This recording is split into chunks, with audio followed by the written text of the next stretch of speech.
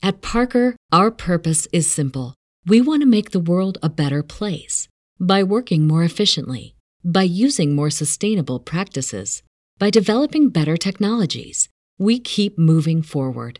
With each new idea, innovation, and partnership, we're one step closer to fulfilling our purpose every single day. To find out more, visit parker.com/purpose. Parker, engineering your success. Saving money on exterior wall lights. Now at Menards. Find your style with Patriot Lighting. Exterior lights enhance the look of your home. Choose from over 50 options from Patriot Lighting. Now through May 19th, get $10 instant savings on a single qualifying purchase of $100 or more on in-stock outdoor wall lights. Check out our entire selection of outdoor lights and see the rest of our deals happening now on Menards.com. Save big money at Menards. Hey guys, it's Mark. And I'm Charity. And welcome to the Case Watch Podcast. Case Watch deals with content meant for a mature audience. Listener discretion is advised. Case Watch. Confirming the body found in Grand Teton National Park is Gabby Petito, and she was killed. We, the jury, in the above entitled action, find the defendant, Orenthal James Simpson, not guilty of the crime of murder. Late today, Chris Watts was officially charged with the murders of his wife and his 2 young girls. Remember these words. If it doesn't fit, you must acquit.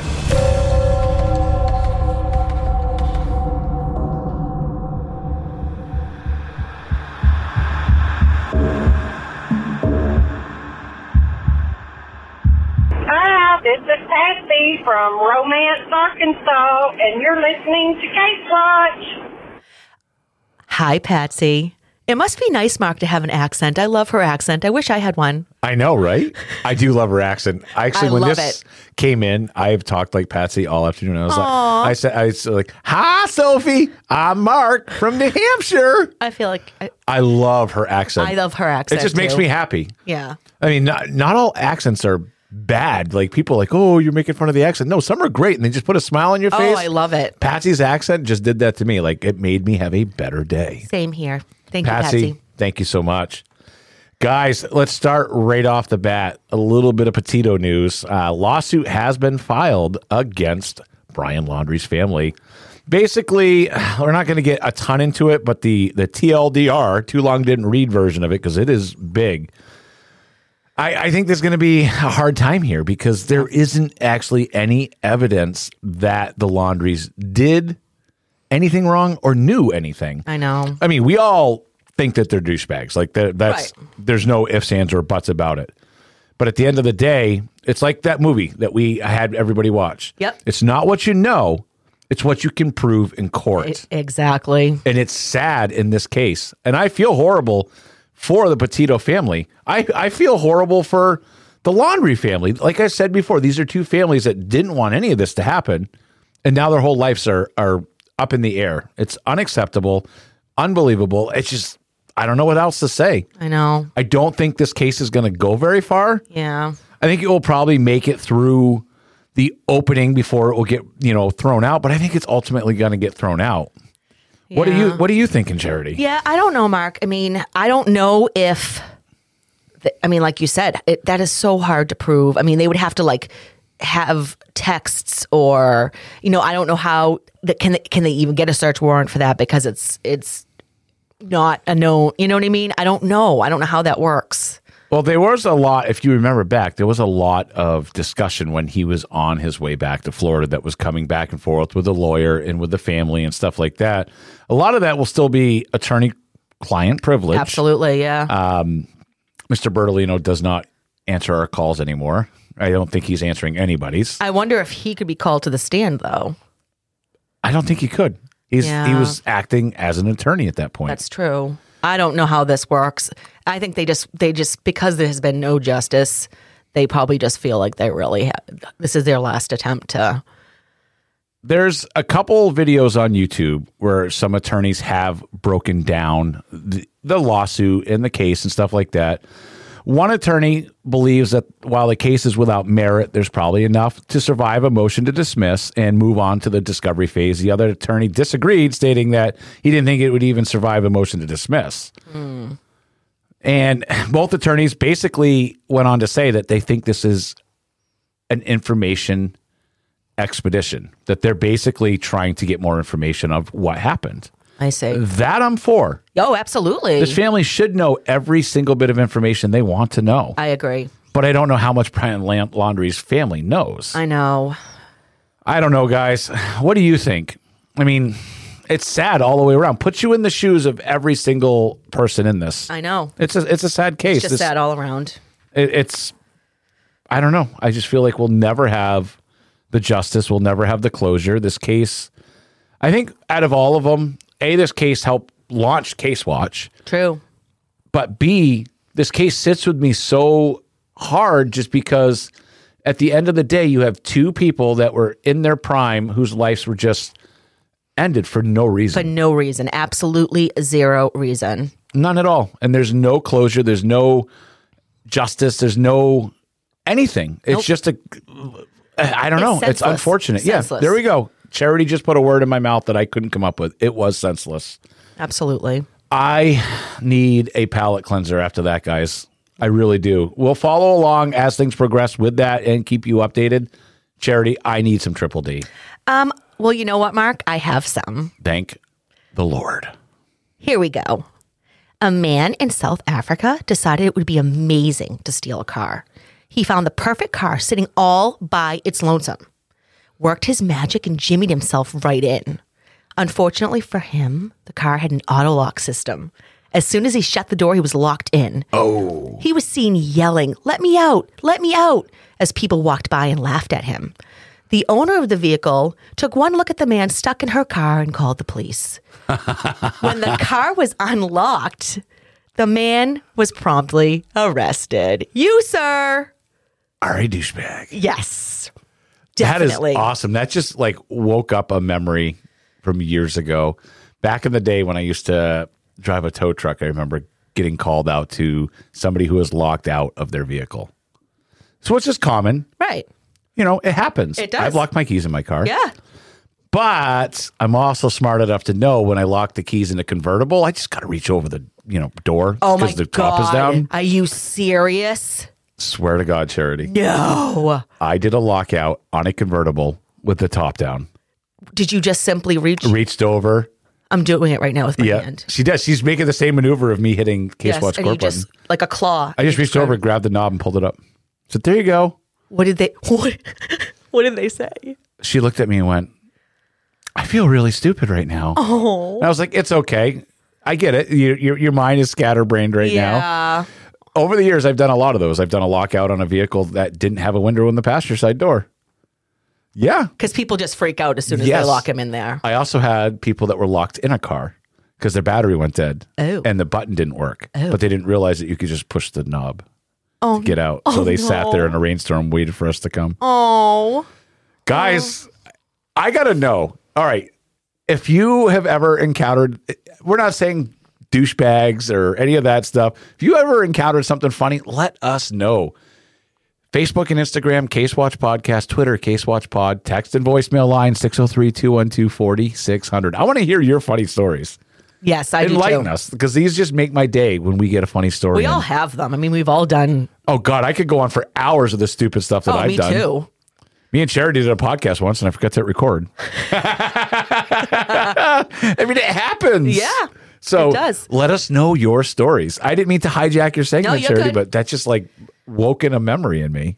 So I have 3 more Triple Ds, but the next 2 were sent in by our very own prestigious crime creeps. Excellent. This one was sent to us by Melissa. Thank you, Melissa. Thanks, Melissa. A 45-year-old Detroit man was arrested for allegedly shooting his neighbor in the face, killing him after a crazy argument. What was this argument about that led to one man losing his life? It must have been something serious for it to escalate that quickly, right, Mark? This is Detroit, so I'm going to say no. Okay, true. I just spent a month in Detroit last year. That's true. The reason one man is in jail and another is dead is because they had really, really different opinions on what flavor Kool-Aid is the best. I mean, clearly grape is. Fox 2 News interviewed a neighbor that witnessed the argument. Here is what he had to say. I've lived across the street from these two for a little over 5 years now, and they are always arguing about something ridiculous. One man claimed that the grape flavor Kool-Aid was the best. So That man was correct. he agreed with you. And the other man said cherry was the best. Oh, I forgot about cherry. This shouting match went on for almost 3 hours until finally the grape flavor lover took out a gun and shot the cherry flavored lover right in the face. I saw the whole thing and was laughing pretty hard up until the point where he was shot in the face. That wasn't funny. Is anybody else here closing their eyes and imagining the Kool-Aid guy breaking down the wall going, oh, yeah? Because that's his first thing. As soon as she said Kool-Aid, that hit me. It was like, do you remember those commercials? Yes, I did. I do want to just say that a man lost his life because the other man didn't agree with his love of that particular Kool-Aid flavor. That's definitely a triple D. That 100%. I can't Don't even ever fathom question that grape is not the best Kool-Aid flavor. I guess not. I would just agree to disagree or just say, okay, you're right. Once I saw a gun, I'd be like, whoa, dude, the grape is the best. I just can't even imagine I this. can't And they either. were friends, you said. Yeah. Wow. These are all three. Dimwits, dipshits, and douchebags in that one. Absolutely. Thank you for sending that in. That was a good one. I didn't Good see one. that. This one's good too. This one was sent by Victoria. So thank you, Victoria. Thank you, Vicky. Oh, you went there. I did. You gave her I'm a going to little assume if nickname. Victoria, she probably goes by Vicky. If she doesn't, she's now unsubscribed. Oh, I think Victoria is a beautiful name. That is a very prestigious name. It I is. love that. And Vicky is a cute little nickname too, but I don't know if she likes Vicky. Let us know. Let us know. So many of us have pets that we absolutely adore. We do know how much Mark loves Sophie the Crime Kitty. That there's nothing in this world I love more than Sophie the Crime Okay, Kitty. so I want you to keep her really close in your mind when you listen to this. Okay. The saddest thing about our pets is that they don't live forever. And it's heartbreaking every time they pass away. Philip Joseph, a Florida man, loved and needed his dog so much that he decided he had to live forever. Philip knew there had to be someone that could make this happen, so he searched for a person that could make it happen. The lucky fellow was Ryan Lockhart, a scientist from the University of South Florida. Philip kidnapped the confused scientist and held him captive, deciding what his next steps would be. I mean, I get it. I can't say that I don't understand where his heart I is. understand where his heart is. Ryan was probably freaking out and knowing that it wasn't something that it could be done. So he's probably like, I can't do this. This guy wants me to do something I can't do. Thank goodness the scientist was found before anything bad happened. Luckily for Philip, no charges were pressed because it was all just a misunderstanding. That was nice that Ryan didn't press charges. Well, he also knew that this guy was a dimwit. Exactly. Because he's, it's hard to be on the side of a criminal, but he didn't want to lose his pet. All I'm thinking about is Sophie right now. So listen, Philip had this to say to a reporter. I just get anxious when I think my dog is going to die someday. He's all I have. I can't let him die. That would make me kind of sad. Kind of tearing up over here. Right? It's his best friend. Dimwit, though. I know. There's, I get the anxiety, but I don't know. A little strange. You are. We all are a little strange, though. All right. I have one more. Okay. This one is really good. I think. A September morning in Wisconsin, an off-duty police officer was out for a jog when he interrupted something very odd.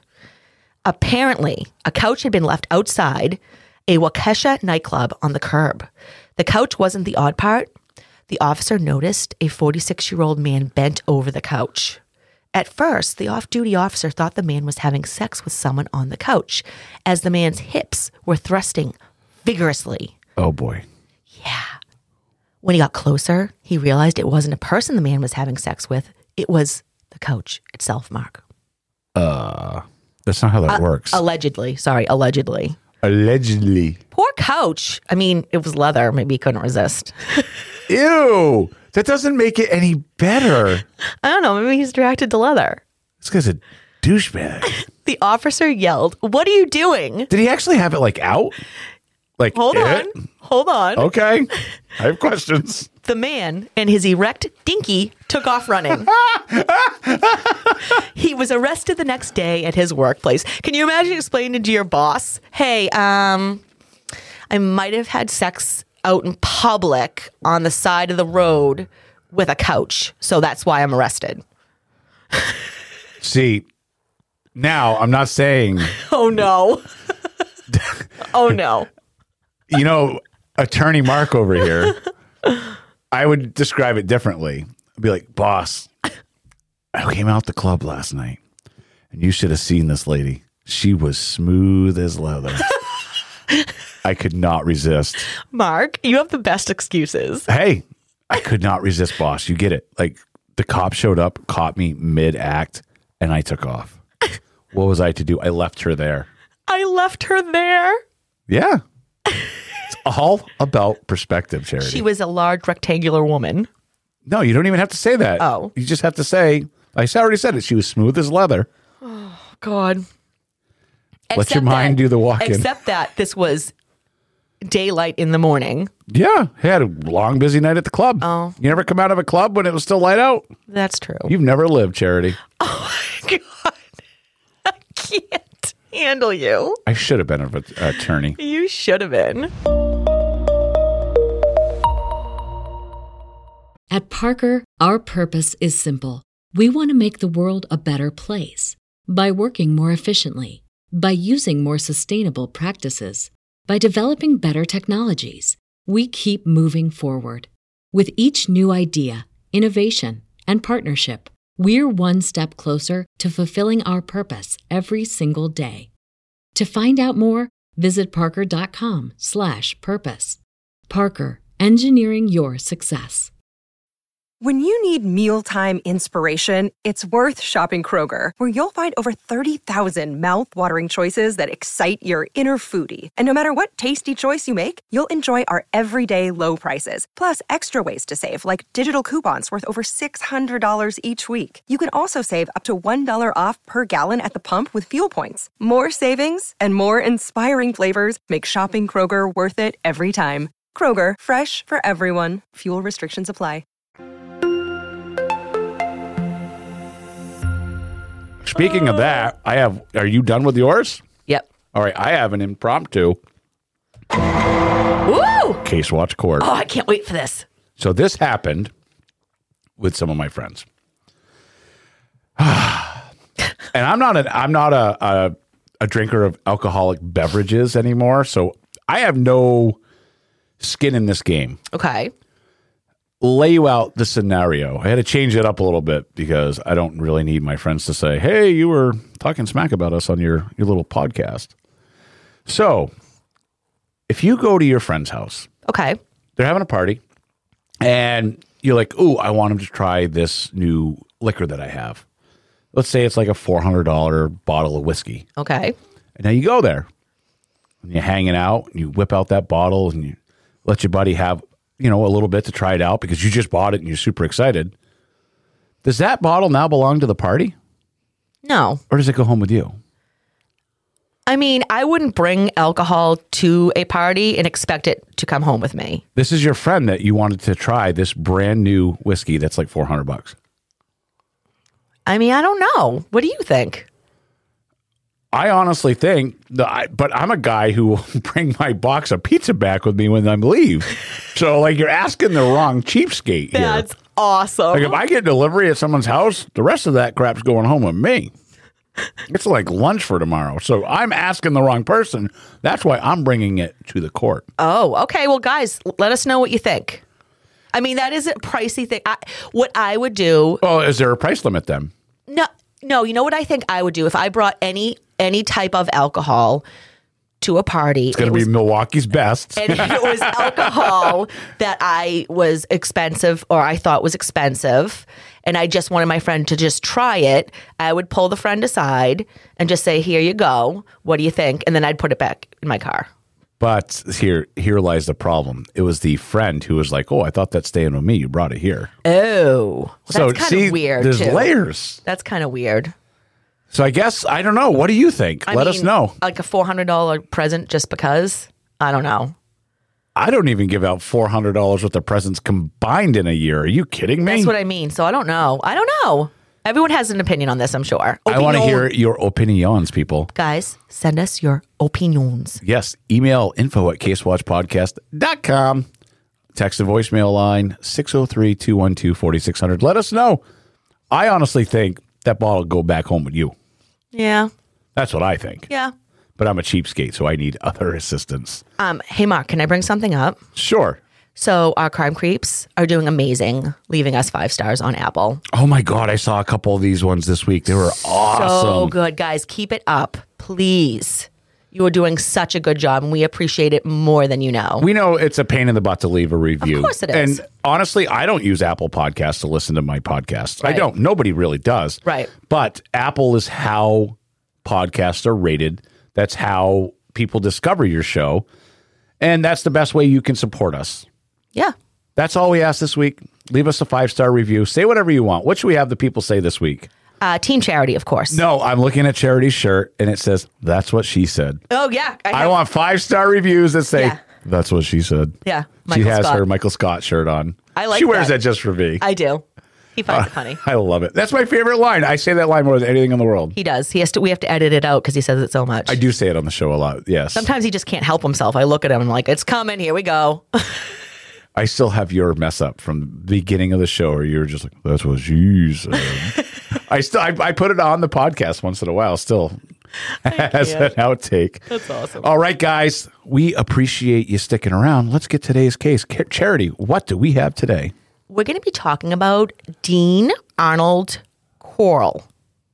Coral, like the way they say Carl's name on Walking Dead? Yeah. Coral. Corll. Oh, so that's not Carl, though. Okay. Coral. All right. Excellent. He is also known as the Candyman. Oh, that freaks me out. Mm-hmm. Dean Corll was born in Fort Wayne, Indiana on December 24th, 1939. How sweet. He was born on Christmas Eve. A gift to the world, Mark. Yeah, I would hate that. A gift to the world, but not. See, I can't comment yet because I don't know. The home was said to be filled with constant arguing and fighting. His parents, Mary Robinson and Arnold Edwin Corll, got divorced when he was just an infant. They would remarry after World War II. So they got divorced and then got remarried. I don't understand that. I don't either. A couple of my friends' parents did that too when I was growing up, that they got back together and they got divorced and they got back together. So I had a childhood friend whose parents got divorced. They were divorced for like 10 or 15 years, living their separate lives, dating other people. One even had like a live-in boyfriend for a while. They got back together and they are happier than they've ever been. And they have been together for like, I can't even tell you how many more years now. That's got to be like the 1980s version of Facebook. Right. We all have those people that overshare and like break up with their boyfriends like 18 different times in a week. Yeah. I hate him. I love him. I hate him. I love him. That's like the 80s version of it. So times really haven't changed. That's true. Dean would have one younger brother named Stanley, and their father did not provide them with a secure home. He seemed not to like the boys at all and would punish them for the smallest things. And he's their actual father. Yeah, it basically sounds like he was really annoyed that he even had kids. I hate that. Yeah, me too. Mary and Arnold would separate again in 1946, and this time it was for good. So they realized why they got divorced in the first place and were like, peace. They were like, see ya. See ya. You actually do see ya better than me. I do? You did. Yeah. Oh, awesome. You know, Mark. did it really good, Christopher, last week. Christopher did it really good. Yeah, he did Christopher good. was a delight. Absolutely. Guys, not to hijack the case, That's but fine. if you have something like this that's happened in your life or you're very familiar with the case, reach out to us and you can be a part of the show too, just like Sure could. Christopher was. Sure could. Dean's father pretty much disappeared from his and Stanley's lives, leaving his mother to work long hours to support her family. What a dirtbag, huh? Yeah, I hate can't people stand like this. that. His mother would take the children and move to a base in Memphis, Tennessee. Since Mary was at work for such long hours, her boys would be watched by different sitters. Sounds like there was really no stability at the time, as the boys were being raised by a variety of people. So I don't think, it doesn't say anything about them being abused or anything. It's just kind of like they were latchkey kids, or they had people just, she paid people to watch them because the poor thing had to work all these hours. So it wasn't intentional that it wasn't super. It's not a great way to grow up, though, either. It's not. Dean was a very quiet child that didn't want to approach other children. He was like afraid to approach other children, even though he wanted to. Like he would watch them play and like be wanting to have fun with them, but would be afraid, too shy kind of to go over and say, hey, can I join in type of thing.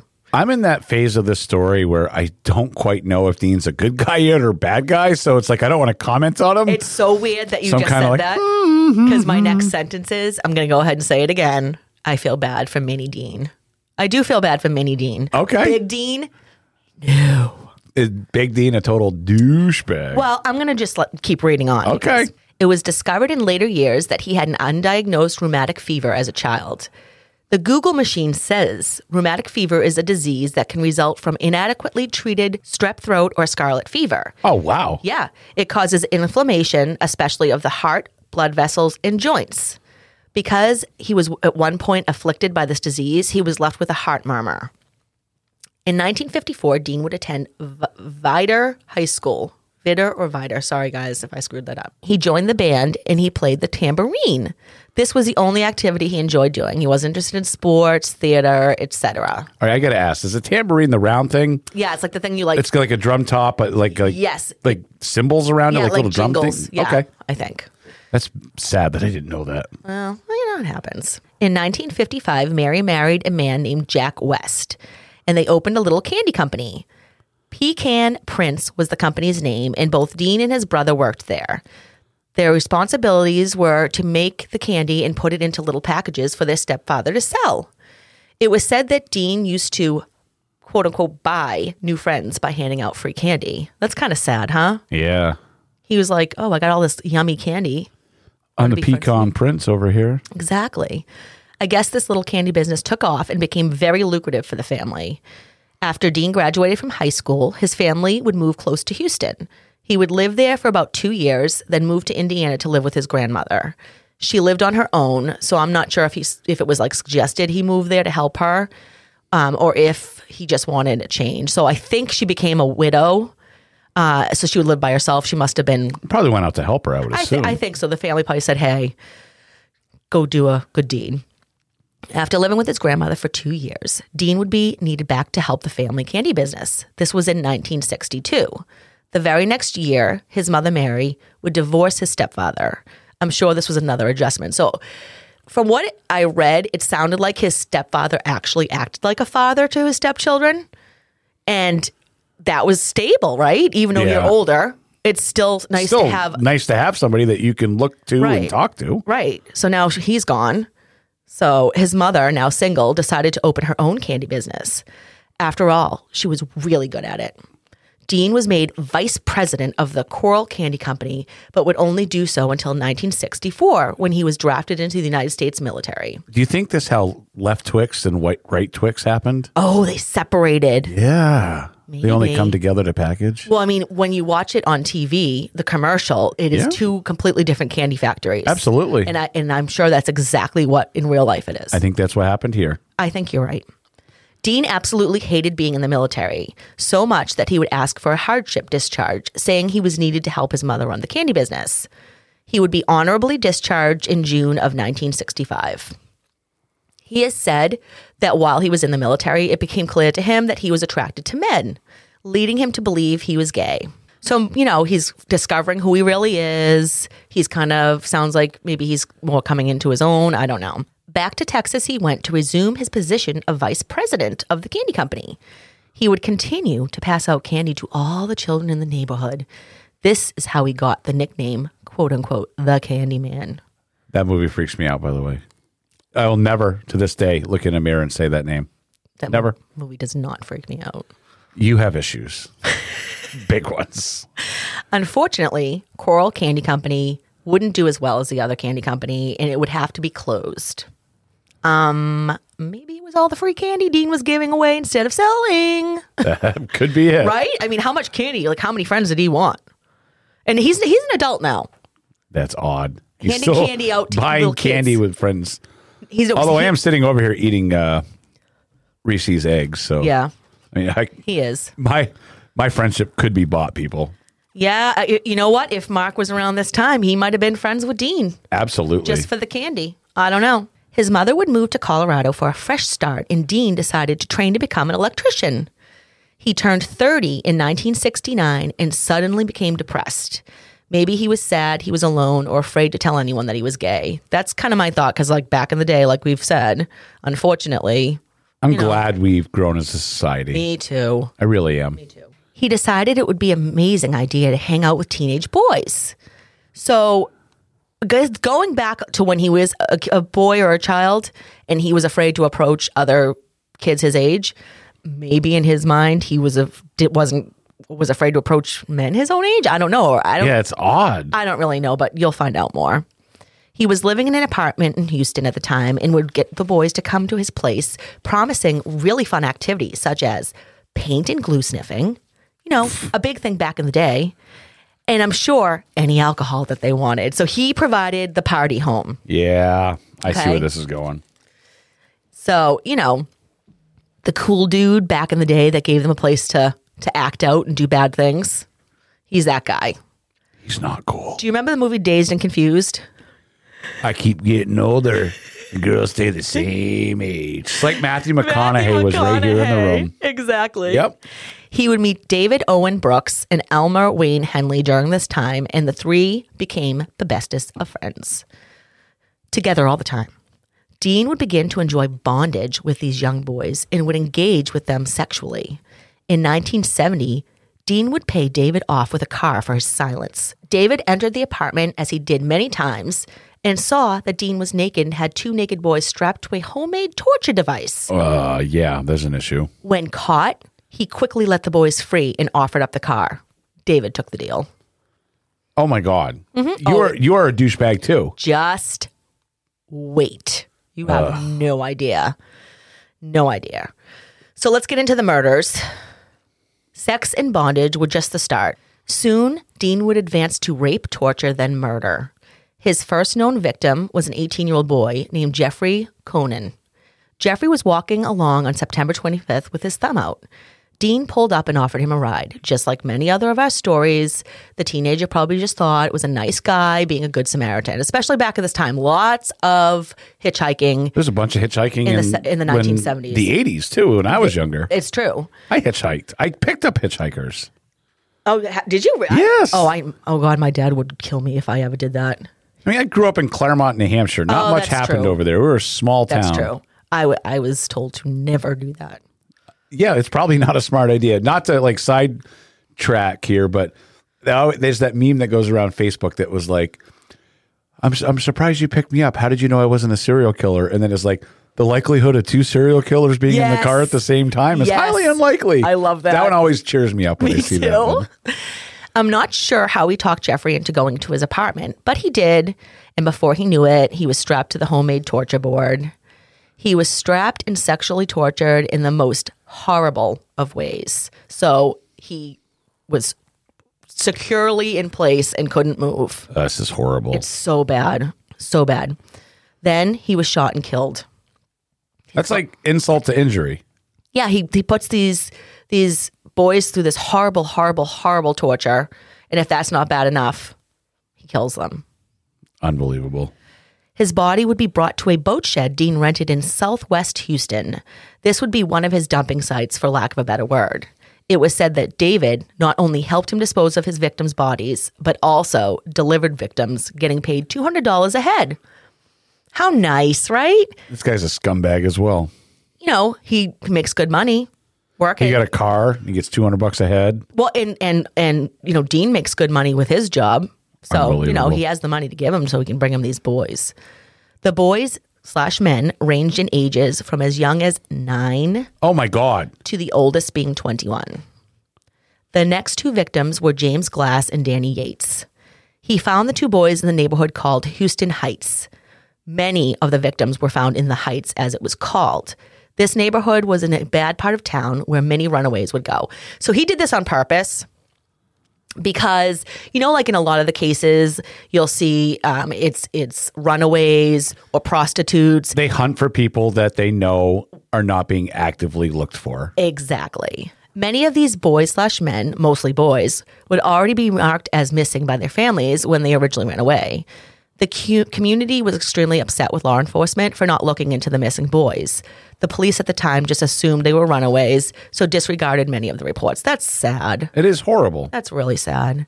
If they hadn't done so, maybe Dean could have stopped earlier and many wouldn't have lost their lives. Because as we go on, it gets really bad. Oh, boy.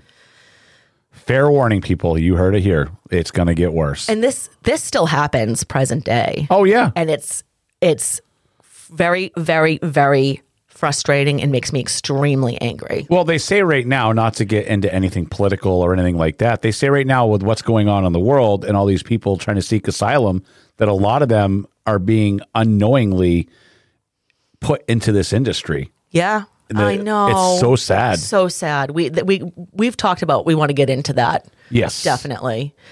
If you are missing, you are missing, right? Yeah. That's should be the point. It shouldn't matter if you're a runaway or... Every life matters. And I think sometimes we forget that. We put some people's lives above others, and every life matters the same. Nobody is different in that aspect. That's just the way I feel. Me too. Mark, do you digress? Because I digress. I digress. Why do I like that word? I don't know, but now I say it because it makes you giggle. These two boys hopped in Dean's van. That's right. He drove a creepy-ass white van. Oh, man.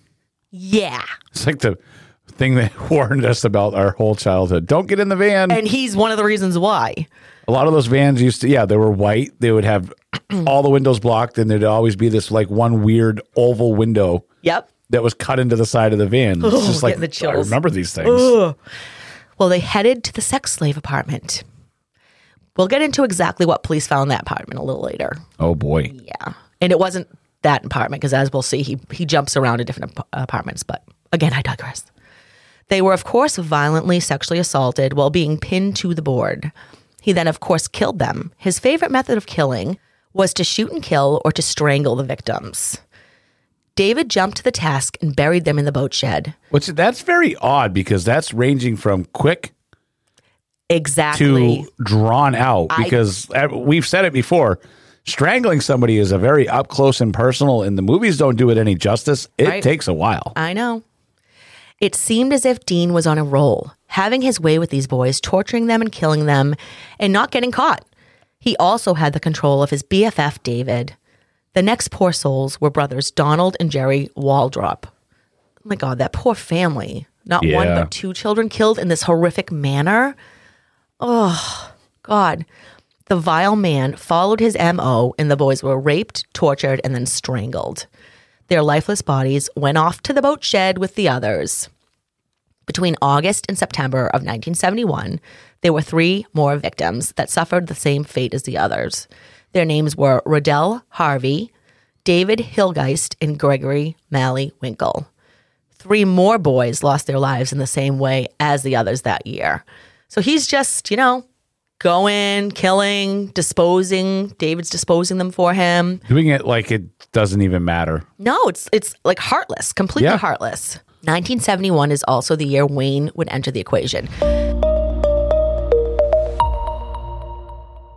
Save big on your Memorial Day barbecue, all in the Kroger app. Get 3-pound rolls of juicy 80% lean ground beef for $3.49 a pound with a digital coupon. Then get select varieties of flavorful Powerade, Body Armor Super Drink, or Arizona tea for 77 cents each, all with your card. Shop these deals at your local Kroger today, or tap the screen now to download the Kroger app to save big today. Kroger, fresh for everyone. Prices and product availability subject to change. Restrictions apply. See site for details.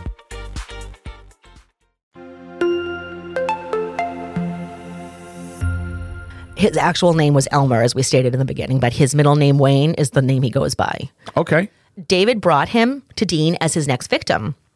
But instead of raping, torturing, and murdering him, the bastard offered him $200 a head, the same deal that David had, to deliver the boys to him. Unbelievable. He was told the boys would become white slaves. Wayne accepted the deal and was off and running. I'm not sure why he thought this was okay. Yeah. What? Why? I don't understand. There's so many things I don't understand about this There's so many things that I don't understand since we started doing this podcast. True. Very, very, very, very good point. Yeah. The first boy he delivered to the apartment was in 1972. His name was Willard Branch. found at the Heights, of course. Next would be Frank Aguirre.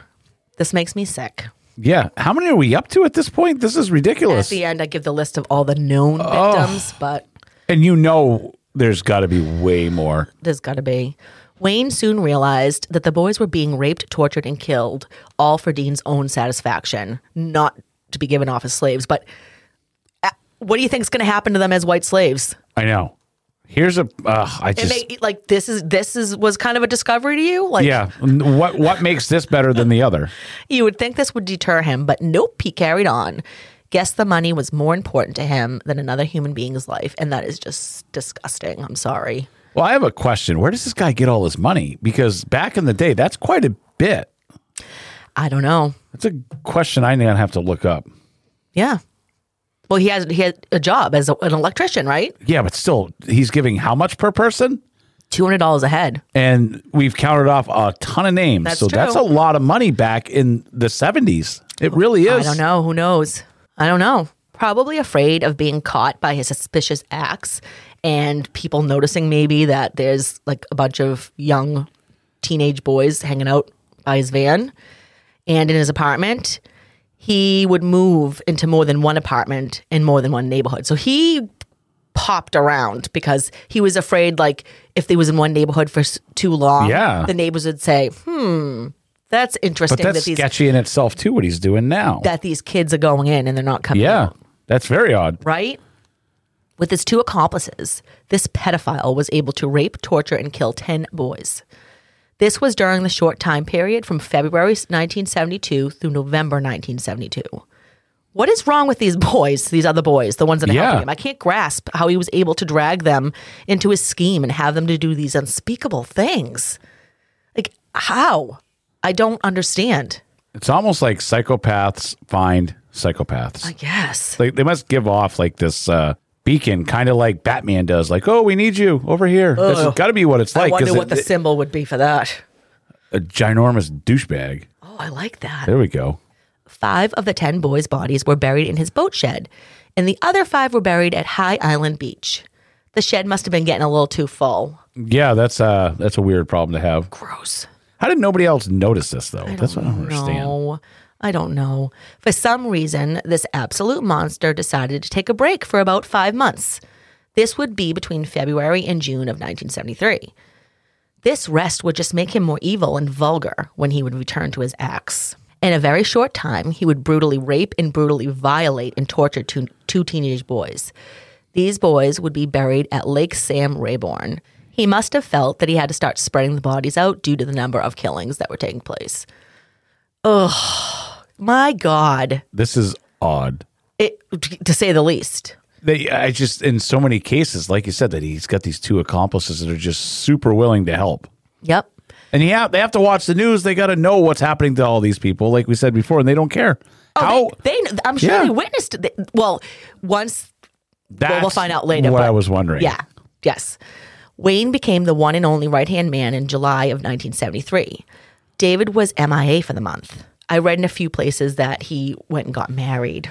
I wonder if he told his new wife all the horror he had seen and was part of. Yeah, this new little side job I have. Probably not. Wayne carried on, hand-delivering 3 more boys this same year. God, it was like a murder factory. Yeah. Seriously. Like, oh, here's another, here's another, here's another.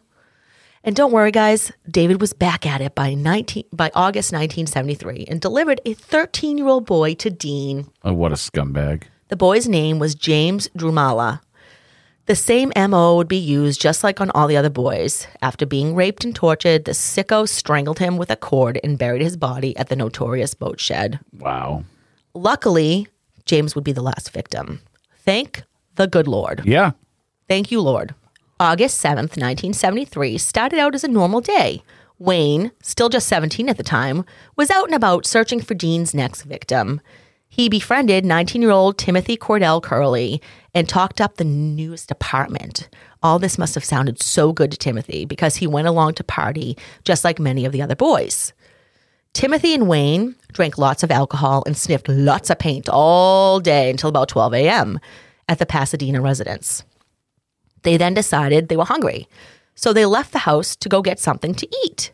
After eating, they drove back to the Heights and parked the car near the home. They would come across Rhonda Williams, a 15-year-old neighborhood girl that had left her house early that morning because her drunk father had beat her up. So that's just sad in of itself. That's horrible in itself, yeah.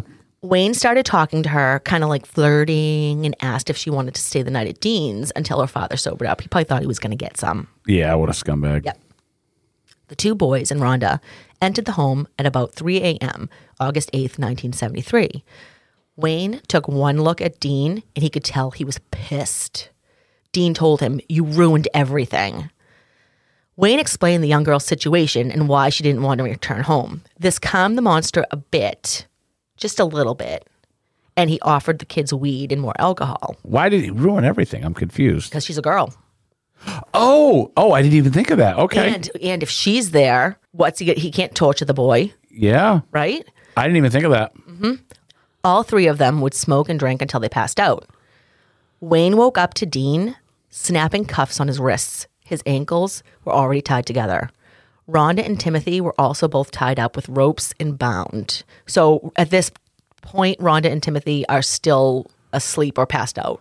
Poor Timothy had been stripped naked already. Oh, boy. The madman told Wayne how infuriated he was that a girl was brought to the house kicking him, then put a gun in his face and told him he was going to kill all three of the kids. Fighting for his life, Wayne did his best to calm the situation and told Dean he would help with Timothy's rape and torture. So this asshat is now scared that he's going to lose his life because he knows what Dean's capable of. Yeah. This guy's a scumbag. Yeah. This seemed to work, and he was released so he could help. Rhonda and Timothy were brought into the bedroom and tied to opposite ends of the bed. Dean told Wayne to take Rhonda's clothes off, instructing him to do the same things to the young girl that he was going to do to Timothy.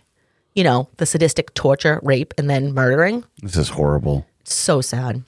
The two bound and gagged teens woke up from being passed out and started to fight for their lives. During the struggle, Wayne was able to grab Dean's gun and fired it, hitting Dean in the head and the shoulder. The naked man's body fell to the ground. So he was already butt naked, getting ready to do his thing. Ugh. Mm-hmm. After untying Rhonda and Timothy, Wayne called the police and told them he killed Dean. And I guess he was like really proud of it.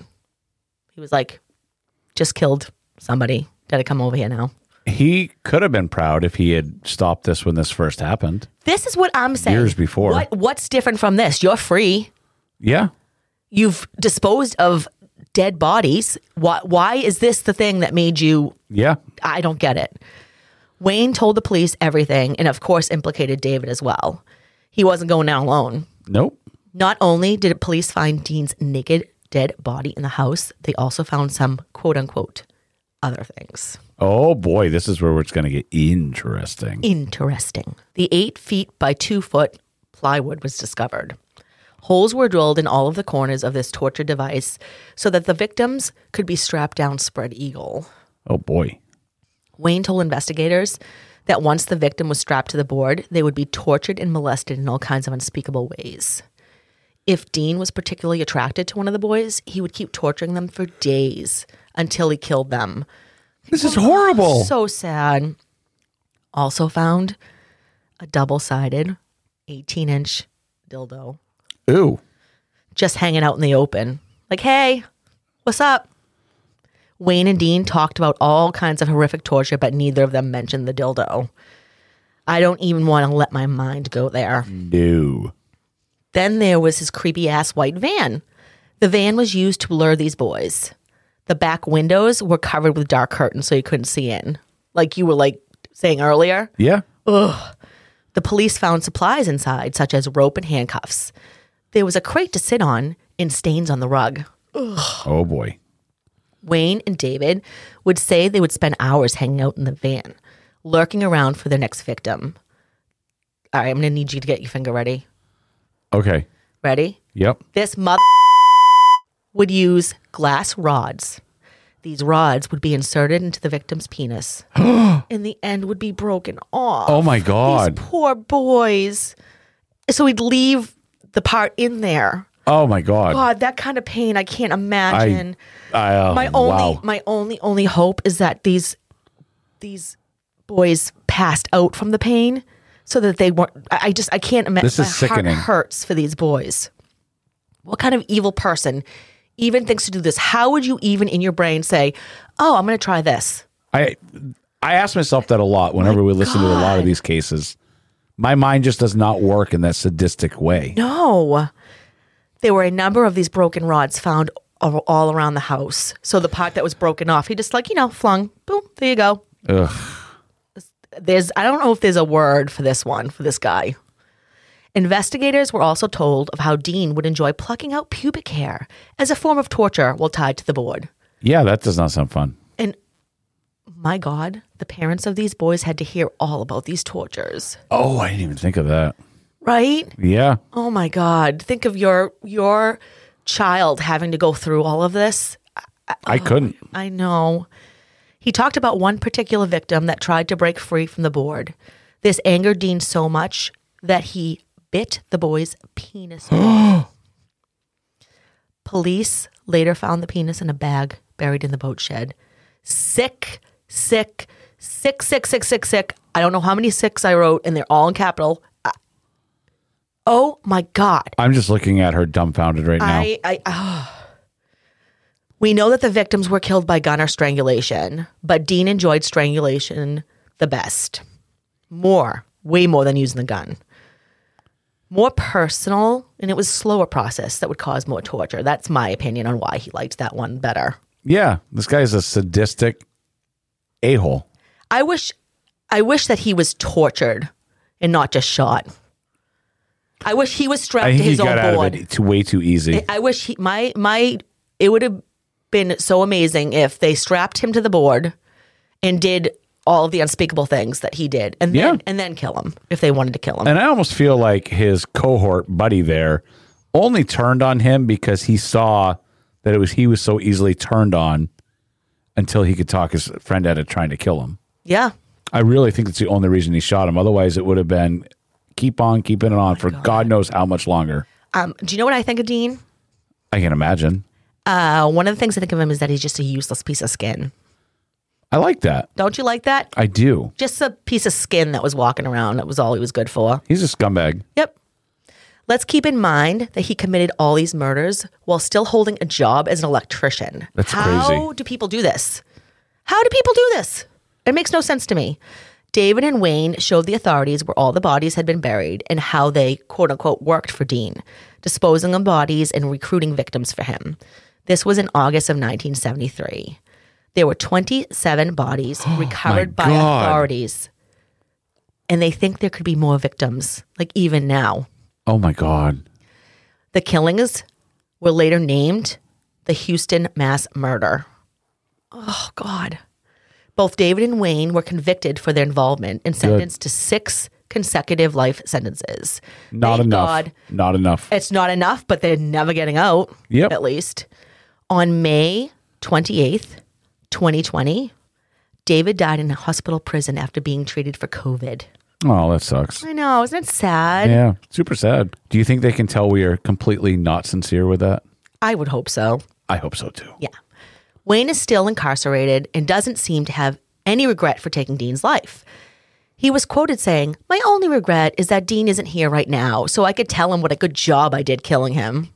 What about having a little bit of remorse for all of the people that you brought to their demise? Exactly. I can't stand people like this. Let's end this with the list of the known victims that lost their lives in such a disgusting manner. In 1970, we had Jeffrey Conan, 18, Danny Yates, 14, James Glass, 14. In 1971, Willard, quote unquote, Rusty Branch Jr., 17 years old, Frank Agar, 18, Mark Scott, 17, John Deloney, 16, Billy Balch, 17, Stephen Sickman, 17, Wally J. Simona, 14, Richard Hembry, 13, Richard Kepner, 19. That was all in 1971. It was a busy year. 1973, Joseph Lyles, 17, Billy Ray Lawrence, 15, Ray Blackburn, 20, Homer Garcia, 15, John Sellers, 17, Michael Tony, quote unquote, Balch, 15. Marty Jones, 18. Charles Carey Cobble, 17. And James Dramala, 13. Now, also let's keep in mind that it said that his victims ranged from 9 and the oldest 21. So clearly there's other victims that we don't have listed here because for whatever reason, their names weren't made known, or it was just they couldn't either identify them or they were buried somewhere that nobody knows where. And who knows how much previous before these people who have alerted the authorities and telling them where all these bodies are, how many people he had already dealt with before then. I know. He was befriending people back years previous. I know. This could be huge. I know. Charity, thank you for bringing that case to us. It's so sad that there's people like that in the world. Guys, go ahead and make sure you visit our website for links to all of our merch and stickers. Plus, you can also join the exclusive Crime Creep Club by clicking the Buy Us a Coffee tab. All that and more. www.casewatchpodcast.com. Mark? Yes? They can go over to Instagram and go to charity_casewatch and see how much I'm beating you by still. See, I wasn't mentioning that today because you're killing me over there. Oh, sorry. Well, I mean, if you want to help me win the battle, I'm at not Mark B. So we'll see if we can overcome Charity in this. Guys, we'll see you on the next one. Have a good one. Bye, guys. See ya.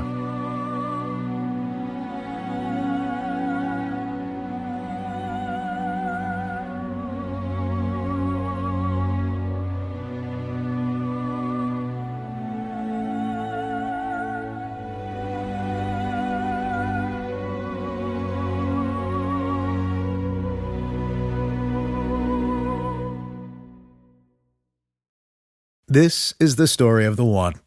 As a maintenance engineer, he hears things differently. To the untrained ear, everything on his shop floor might sound fine, but he can hear gears grinding or a belt slipping. So he steps in to fix the problem at hand before it gets out of hand. And he knows Grainger's got the right product he needs to get the job done, which is music to his ears. Call, click Grainger.com, or just stop by. Grainger, for the ones who get it done.